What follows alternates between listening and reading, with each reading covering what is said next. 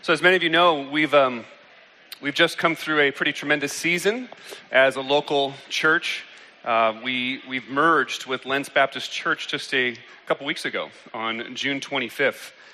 It was a 6-month process of praying together and having some joint services together, and so now though we enter into a new season of doing the actual hard work of really integrating together, of becoming one people together.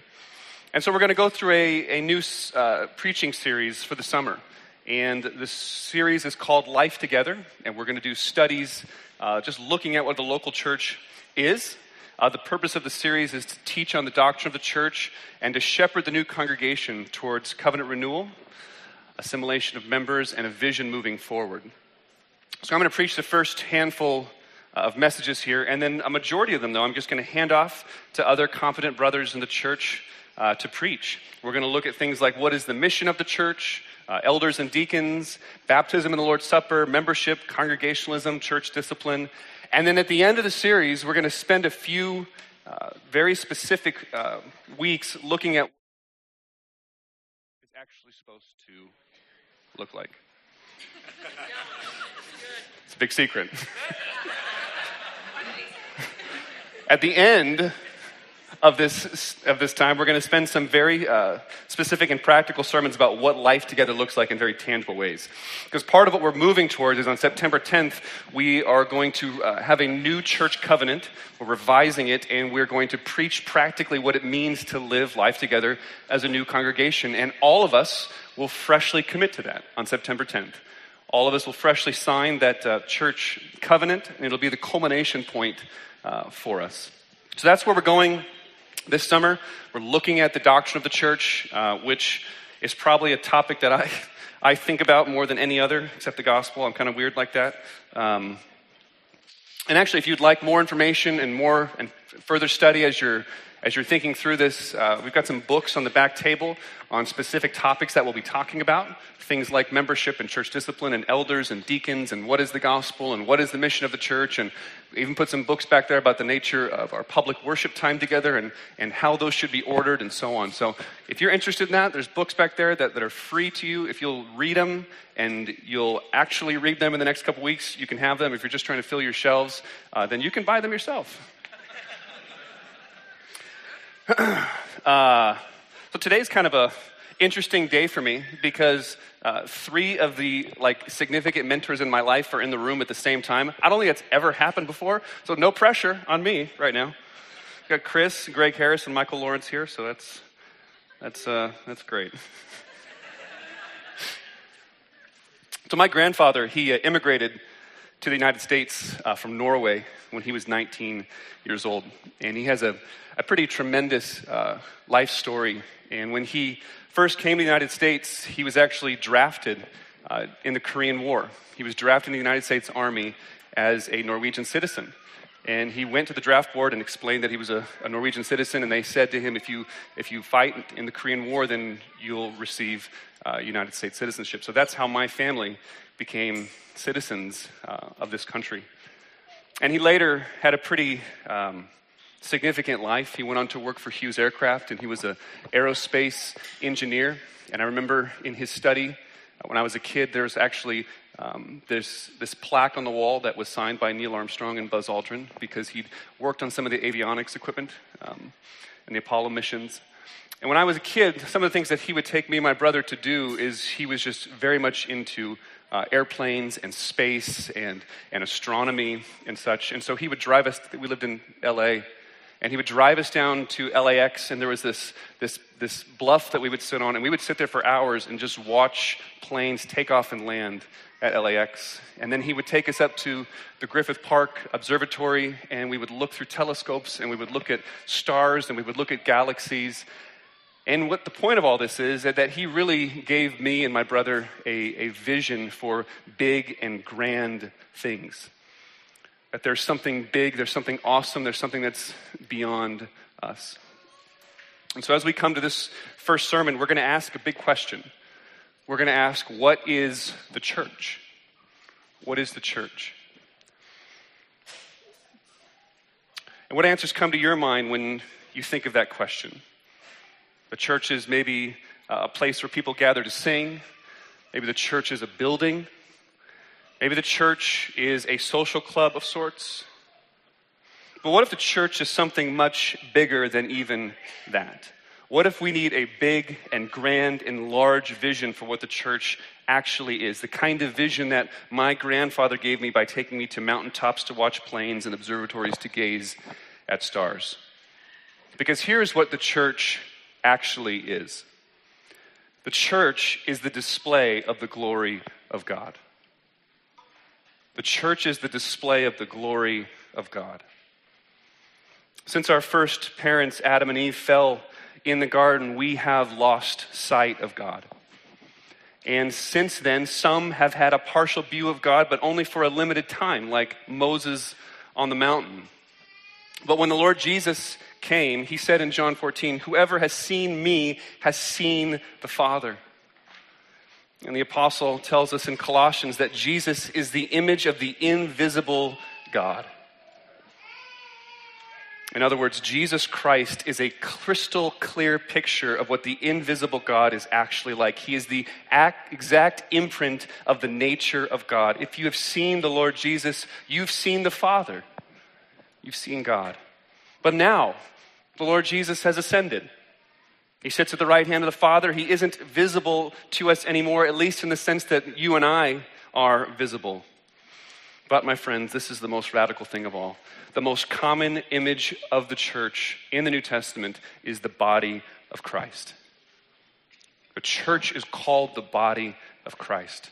There's a remarkable place in the book of Acts, chapter 9, when Saul of Tarsus is journeying on the road to Damascus, and Jesus Christ himself appears to him and says, "Saul, Saul, why are you persecuting me?" The Lord Jesus in that moment so closely identifies with the persecution as Saul has been ravaging the church. He's been persecuting Christians, that Jesus so closely identifies with the church that he can say, "Why are you persecuting me?" The relationship to Jesus and his body is a significant and massive one. And the text that we're going to spend our time on this morning, one of two texts that we're going to spend our time on, is Ephesians chapter 3, and primarily verse 10, which says this, that through the church, the manifold wisdom of God might now be made known to the rulers and authorities in the heavenly places. That's the church. That through the church, the manifold wisdom of God is now on display. So when we think about what is the church, we're not just thinking about singing together. We're not just thinking about a building. We're talking about the glory of God being on display for all the world to see. Even further, this text will tell us that even the principalities. So let's read our text together. This is sort of a challenging sermon to write because usually we go through books of the Bible and sort of go verse by verse, but writing a topical sermon on what is the church proved to be quite challenging. And actually, we're going to look at a different text as well. We're going to look at Ezekiel chapter 1, and we're going to look at pretty much the whole chapter, verses 4 through 28, because I want to give us a picture of what the glory of God actually is. So I'm going to read Ezekiel, and then we'll read Ephesians.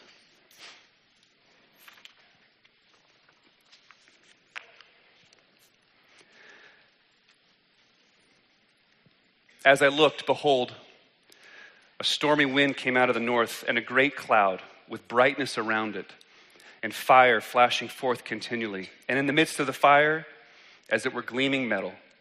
And from the midst of it came the likeness of 4 living creatures, and this was their appearance. They had a human likeness, but each had 4 faces, and each of them had 4 wings. Their legs were straight, and the soles of their feet were like the sole of a calf's foot, and they sparkled like burnished bronze.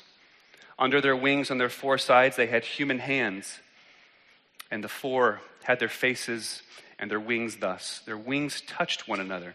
Each one of them went straight forward without turning as they went.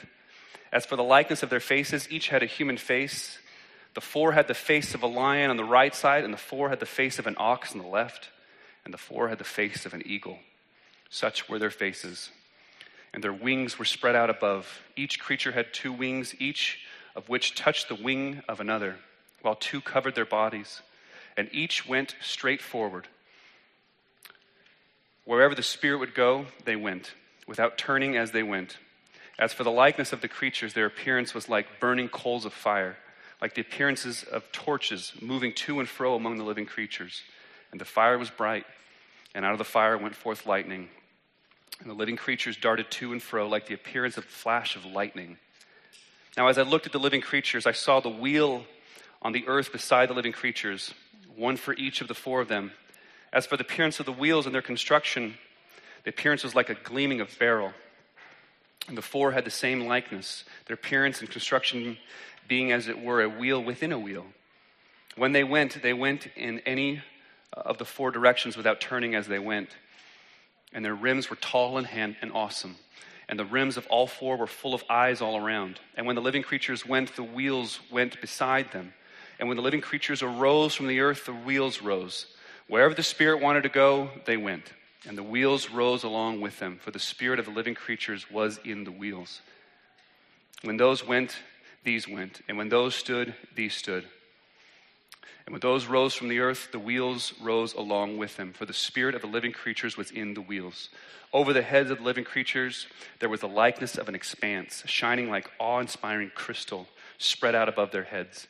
And under the expanse, their wings were stretched out straight, one toward another, and each creature had 2 wings covering its body. When they went, I heard the sound of their wings like the sound of many waters, like the sound of the Almighty, a sound of tumult, like the sound of an army. And when they stood still, they let down their wings, and there came a voice from above the expanse of their heads. When they stood still, they let down their wings.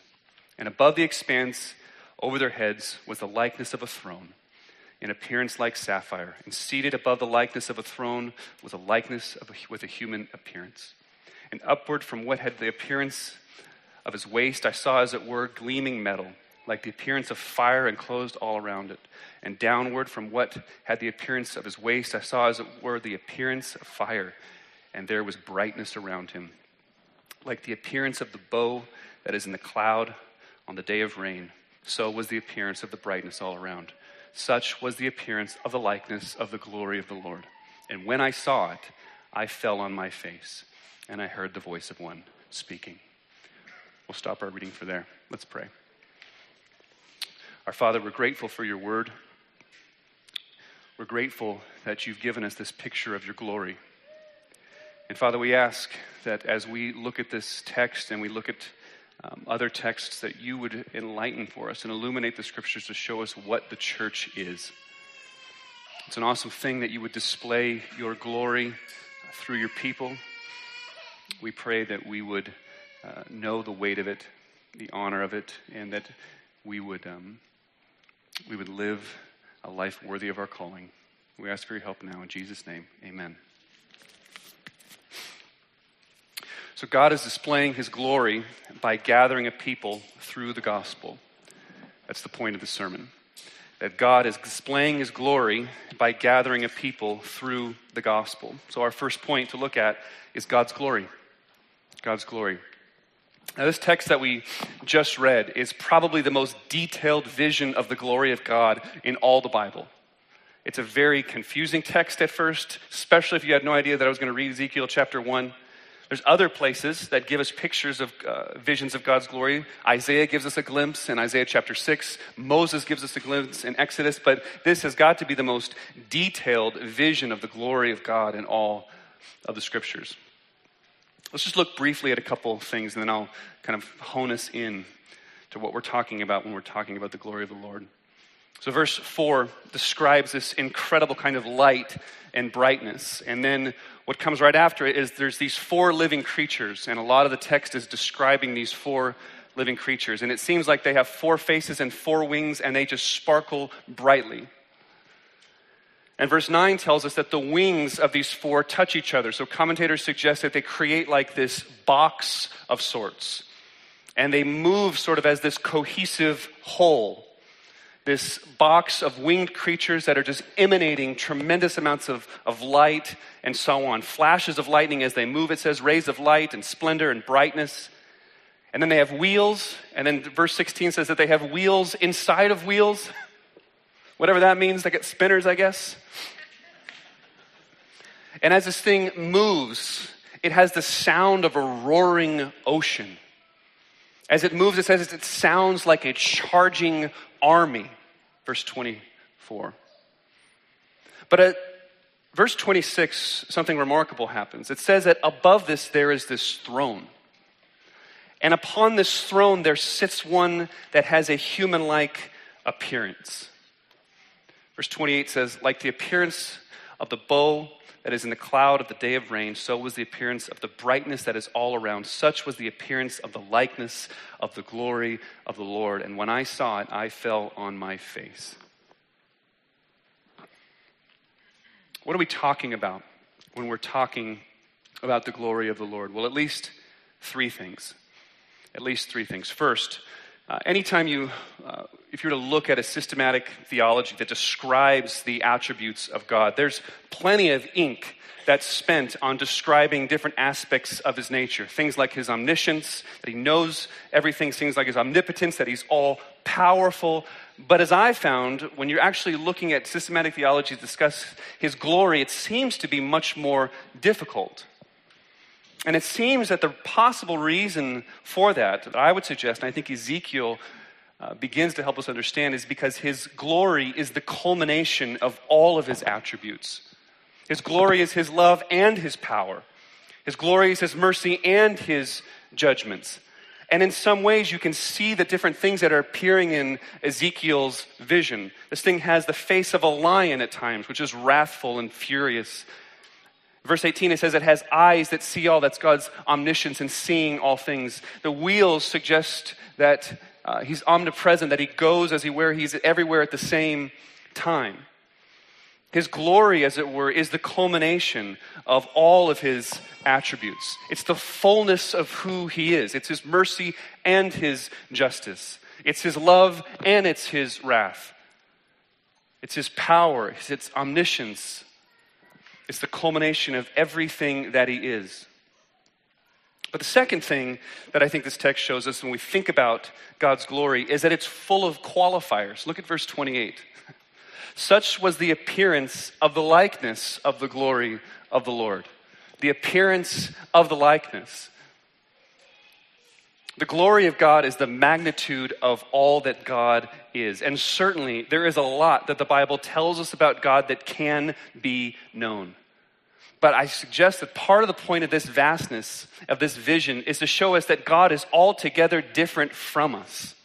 He is more infinitely radiant than the sun. The entire deep expanse of all the universe, where there are galaxies upon galaxies that are billions and billions of miles away from us, he upholds every single one of those by the word of his power. There are galaxies and stars that we will never even know about that God intimately is holding together right now by the word of his power. There are things, my friends, that we simply cannot know about God. He's revealed himself to us graciously. He's revealed aspects of who he is, but we are finite and he is infinite. And anytime the scriptures seem to talk about the glory of the Lord, they're full of these kinds of qualifiers. The appearance of the likeness of the glory of the Lord. It's sort of like this. It seems like Ezekiel's almost saying to us. But we must always remember, as we think about who God is and the glory of he is, he's infinitely beyond us. Our minds can't even begin to comprehend the vastness of who he is. My friends, I think oftentimes this is the hardest point for people to come to grips with. I would suggest that the average Portlander probably has the most difficulty coming to grips with the glory, the vastness of who God actually is. And the reason for that is because we all want to make a God in our own image. We want to make a God after our own likeness. We want a God that doesn't contradict us. We want a God that thinks the way that we think. If a reason that you don't believe in the God of the Bible is because the God of the Bible thinks about something differently than you do, then you don't really want a God that's glorious. You don't want a God that's glorious. You want a God that you've made in your own image. But here's the challenging point. If you've made a God in your own image, that God cannot actually be a help to you. It's just simply a God to stroke your own ego. But if God is glorious, and he is altogether different from you, and he is, then he's a God that can actually break into your life in a radical way. He can break into your life in a radical way and challenge the things that you think. He can break into your life in a radical way and correct the way that you think about things. Maybe you're wrong. John likes that point a lot. What else are we talking about, though, when we're talking about the glory of the Lord? The second thing I think Ezekiel is giving to us here is that God is supremely important. God is supremely important. The Hebrew word for glory is kavod, which one way to translate it means God has weightiness. It's God's significance. It's God's glory means that God is supremely important.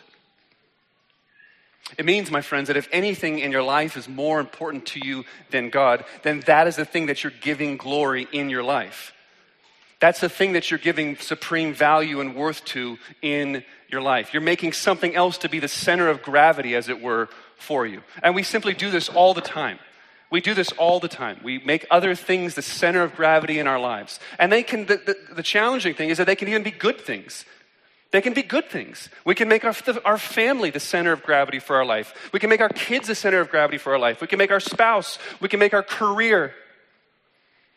All these things can become the center of gravity in our lives, the thing that we give weightiness to. But the Bible here is telling us, at every turn the Bible is telling us, that God is the one that has supreme worth in all the universe. He is the one that must have supreme weightiness in all of your life. He must be the center of gravity in your life, because everything else, my friends, will let you down. Everything. Even the best of wives and the best of women will let you down. Only God, as the center of your life, is intensely practical for us. What's remarkable about the doctrine of the glory of the Lord is, as infinite and vast and big it can very quickly be brought down into an intensely practical situation for us.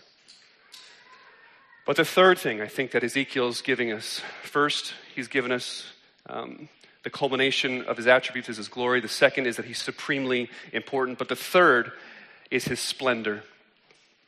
The third is his splendor. There's two ways to look at it. One is, this text has told us that Ezekiel fell down. He fell on his face. The New Testament will translate the word glory a little differently. It's a word that oftentimes means worship or praise. There's a place where Jonathan Edwards says that God is not just glorified in us gazing. That's not how Jonathan Edwards would talk, right?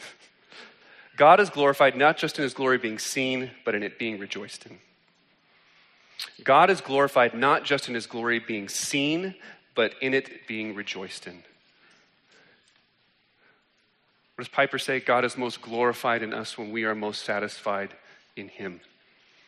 Moses said to God, "Show me your glory." Why did he do that? Why did he do that? Look, we spend all sorts of time and money surrounding ourselves with beauty.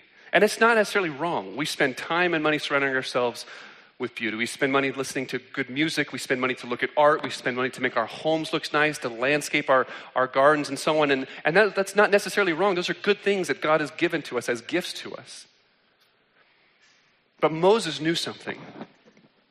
Moses knew the real secret. Moses knew that his heart truly needed to be satisfied in the beauty and the glory of God.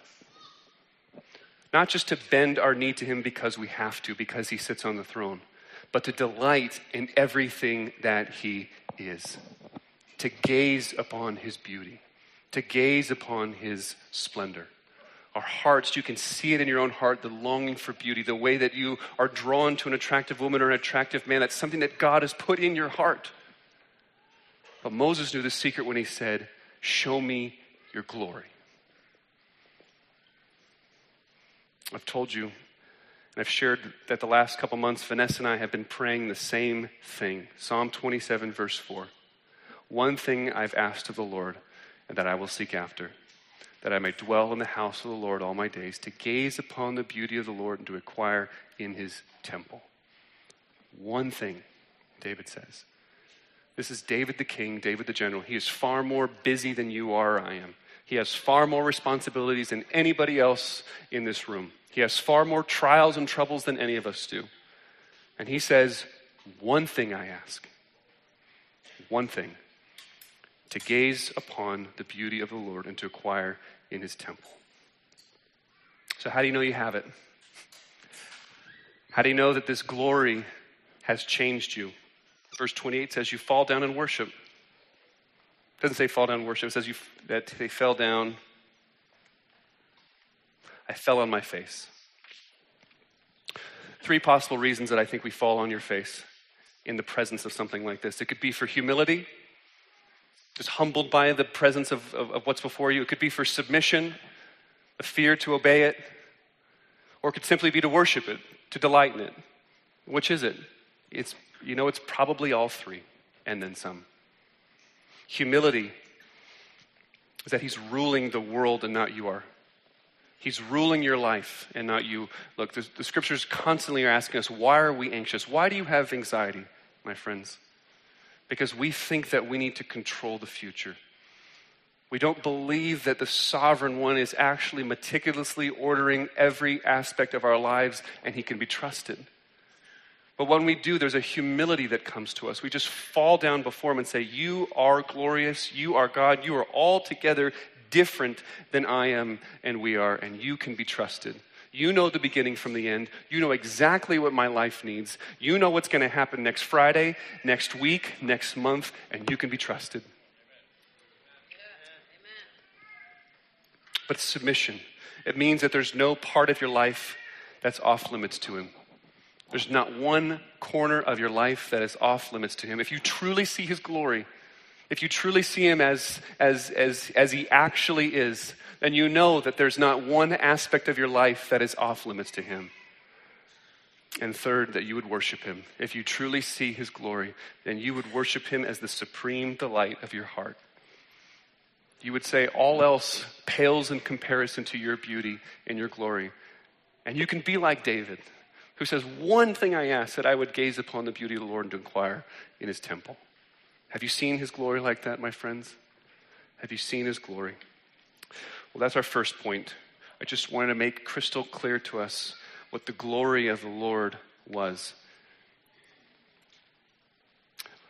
But the second thing that we need to look at this morning is that God is glorifying himself and he's displaying his glory by gathering a people. He's displaying his glory, not just in Ezekiel-like visions to us. He's displaying his glory in gathering a people. Something that can seem so ordinary to us is the way that he's chosen to glorify himself. From the beginning, my friends, God has been gathering a people. Adam and Eve, God made a place for them, and then he placed them in that garden, and then he dwelled with them. He gathered them so that he might dwell with them. All of creation, my friends, exists as an overflow of God's love to us. God eternally existed in 3 equally divine persons, Father, Son, and Spirit, who equally and mutually loved each other for all eternity past. And it was from that overflow of love that they had within themselves that they made the world as we know it. Do you know that God didn't make you and make the world because he was lonely, right? He didn't make the world because he had any need of you. He didn't make the world because he was looking for a companion. He made the world so that you might enjoy his glory. He made the world out of an overflow of love that's within himself, and he created you so that you might be in fellowship with him. He made you that he might gather you to himself. But sin entered the world, and when sin entered the world, we rebelled against this God who was glorious and made us. We said we don't want anything to do with him. But all of the story of the scriptures is God gathering a people back to himself. When we rebelled in Genesis chapter 6 through Genesis chapter 9, God called Noah. He said, I'm going to call someone to myself. I'm going to judge the earth in righteousness, and I'm going to call someone to myself. Severin read the call to worship this morning was the call of Abram in Genesis chapter 12. It's God calling someone. He said to Abram, go from your country and your kindred and your father's house to the land that I will show you, and I will make you a great nation, and I will bless you and make your name great. So Abram went as the Lord told him. God is calling people all throughout the scriptures. At the end of the book of Genesis, when Joseph and his brothers are in Egypt and they've been all brought together, the last thing that Joseph says, he says, now I know that what man meant for evil against me, God meant it for good, to bring about that many should be kept alive as they are today. God is gathering people. The book of Exodus is God gathering his people, taking them out of the house of Pharaoh, out of the house of bondage, out of the house of slavery. That's the text that our brother Dan read for us this morning. You yourselves have seen what I did to the Egyptians, how I bore you on eagle's wings and brought you to myself. God is glorifying himself by gathering a people to himself. The whole purpose of God's saving act in the book of Exodus, and the whole purpose of God's saving act, as we will see on the cross, is that he might bring a people to himself to know him and enjoy his glory. That's the point. That's the entire point, my friends. From the beginning, God has been gathering a people. When we get to the New Testament, in the Gospel of Matthew, Jesus' woes in Matthew 23 against Jerusalem. He says, "O Jerusalem, Jerusalem, the city that kills the prophets and stones those who are sent to it. How often I would have gathered your children together as hens gather her brood under her wings." The Lord Jesus, the Messiah, the Son of David, the seed of Abraham, went to gather his people. That was the whole purpose that he came. And now, my friends, we have the church. The church, the word simply means a gathering or an assembly. A church is the gathered people of God. When you woke up this morning, you probably thought to yourself, I think I will go to church. And you probably think that you're sitting in the seat that you're sitting in right now because you decided to get up, get dressed, get in the car, and come here. But the reality of the situation is that God gathered you here today. God brought you here. God is gathering a people in its seemingly ordinary circumstances. There are thousands, if not hundreds of thousands, of local assemblies of churches gathering all around the world today on the Lord's Day. God is bringing them together for the sake of his own glory, that they might rejoice in all that he is, and that the way that the church and the assembly is gathered might actually be a display of his glory to the nations, to the communities around us. When we meet on the Lord's Day, it is God that gathers us. Throughout the book of Acts, there's constantly these two words that are going together of gathering and assembly. Gathering and assembly. I'll just give you a couple examples. When they had arrived, they gathered the church together, Acts 14:27. Acts 15:30 says, they gathered the congregation together and they delivered the letter. Acts 20 says the same thing. 1 Corinthians 5 says the same thing. That when you gathered and are assembled, God is gathering a people together that they might be assembled together on the Lord's Day as a local church. That's point 2. It's fairly straightforward. It's fairly obvious throughout all of the scriptures that God is gathering a people for his name's sake.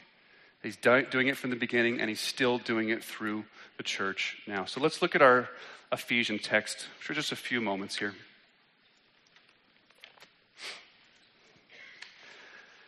Ephesians chapter 3. I'm going to read us 8 to 12. To me, though I am the very least of all the saints, this grace was given to preach to the Gentiles the unsearchable riches of Christ, and to bring to light for everyone what is the plan of the mystery hidden for ages in God who created all things, so that through the church the manifold wisdom of God might now be made known to the rulers and authorities in the heavenly places. This was according to the eternal purpose that he has realized in Christ Jesus our Lord, in whom we have boldness and access with confidence through faith in him.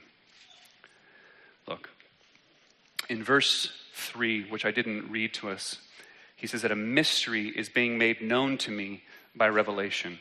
What is this mystery that's being made known? And I guess I should make a point. A mystery in the New Testament doesn't mean like a whodunit. A mystery in the New Testament means that something that had previously been concealed or not known about is now being made known. That's what a mystery is. Something that had been hidden for ages, as this text says, is now being made known. That's the mystery. It's not like a whodunit. Okay, you can put your magnifying glass away. In verse 4, he says the mystery is called the mystery of Christ. He says the time has come that what was formerly not known should be now made known. And he tells us what it is in verse 6, this grand mystery of Christ, this thing that was hidden for ages. And it's simply this in verse 6, that the Gentiles are fellow heirs. The Gentiles are fellow heirs, members of the same body and partakers of the promise in Christ Jesus through the gospel. The Gentiles. The revealed secret is that in Christ Jesus and through his gospels, the Gentiles have now become fellow heirs with Israel, members of the same body, sharers in the same promises. This is absolutely contrary to most Jewish expectation, that the Messiah would come to save both Jew and Gentile and bind them together both into one new people who together inherit all the promises of God. That's the church. The church is that Jew and Gentile come together, inheriting and sharing in all the promises that God has given to Israel. In chapter 2 of Ephesians, Paul will explain this mystery in detail. In 12 through 14, he says to the Gentiles, remember that at one time you were separated from Christ, that you were alienated from the commonwealth of Israel. You were strangers to the covenant of promise. You had no hope. You were without God in the world. But now in Christ, you who once were far off have been brought near in the blood of Christ. For he is our peace, who has made us both Jew and Gentile one, and has broken down the dividing wall of hostility. My friends, all those negatives in verse 12 and 13 are now positives to us. We are not strangers to the covenants of promise anymore. We are those that have hope in the world. We are those that have God in the world. We're not alienated from the commonwealth of Israel. We've been brought near, Jew and Gentile together, common heirs, co-heirs in the church. This is the grand plan and mystery of God. And the gospel that Paul preaches is the good news that we Gentiles may become fellow heirs with Israel by simply trusting in the finished work of Christ. And Paul saw that his job that was given to him by God was to preach to the Gentiles the unsearchable riches of Christ. That's his job. So this mystery of Christ is that in his death on the cross, he purchased not just eternal life for individuals who trust him. On the cross, the Lord Jesus Christ did not just purchase eternal life for individuals who trust him. He purchased and formed a new people. He purchased and formed a new people, a church composed of Jew and Gentile who are fellow heirs together of God's promises and are beneficiaries of God's grace. The great purpose of God is to bring everything together in Jesus Christ.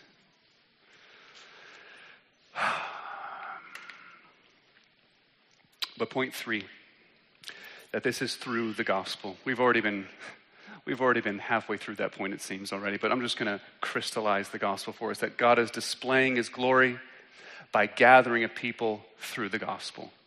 He's displaying his glory by gathering a new people through the gospel. There's a place in Ephesians chapter 1, verse 4 through 6, where it says, in love he predestined us for adoption to himself as sons through Jesus Christ, according to the purpose of his will, to the praise of his glorious grace, with which he's blessed us in the beloved. So what Paul's telling us at the beginning of this letter is that he has predestined us for adoption to himself as sons through Jesus Christ to the praise of his glorious grace. Now, we've been talking in the first part of this sermon all about the glory of God, the splendor of it, the massive implications and nature of it, and so on. But it seems here that if we were to view the glory of God sort of like a mountaintop, at the peak of that mountaintop is the glory of his grace. The glory of his grace. And it says that you and I were predestined for adoptions as sons and daughters in Christ to the praise of the glory of his grace. That there's an aspect to his glory that's seen in the gospel most supremely, and that is his graciousness towards undeserving sinners like you and me. God is displaying his glory to the world, and primarily that glory is the glory of his grace through the church. The fact that we have been brought near to God is an absolute act of sheer mercy to us. We were strangers from him, running the other direction from him. But now he brought us near through the blood of his Son, our Lord Jesus Christ. And that glorifies him. That glorifies him in a way that nothing else could. And then Paul tells us that to me, though I am the very least of all the saints, this grace was given to preach to the Gentiles the unsearchable riches of Christ. My friends, the description here of the nature of the gospel and the nature of who our Lord Jesus is that it is unsearchable riches. That we will spend all of eternity. I've heard a quote one time that said, why does eternity last forever? Because it's going to take that long for us to understand all the unsearchable riches of Christ towards us. It's a bottomless ocean to us. Infinite depths of the sea is the nature of his love and kindness towards us in Christ. My friends, as we gather as a local church, let us constantly and always be searching the riches of his great love and grace towards us in our Lord Jesus Christ. My friends, that's what the church is. The church is a display of God's glory by gathering a people for himself through the gospel. Let us pray. Father, we're grateful for your word. And Lord, we are grateful that you've called us together as a people. Lord, we just pray that you would help us now as we come to the Lord's Supper with great gratitude for what you've done for us in our Lord Jesus Christ. We pray, God, in Jesus' name, amen. So we do come to that time in our service now where we will celebrate what the Lord Jesus Christ has done for us as we partake of the Lord's table together. The table is open to all those who have repented of their sins and trusted in Jesus Christ, who've been baptized. If you're a member of another local church and that describes you, and you're visiting us today, you're welcome to partake of the table with us. If that doesn't describe you and you don't know our Lord Jesus Christ, then I encourage you to not take the elements. Instead, just to consider what's been preached today. Consider what it would mean for you to bend your knee to the Lord Jesus and to give your life to him, to repent of your sins and to trust him. You can come up row by row and you can take the elements back to your seat, and one of the elders will come up and lead us corporately in the Lord's Supper together.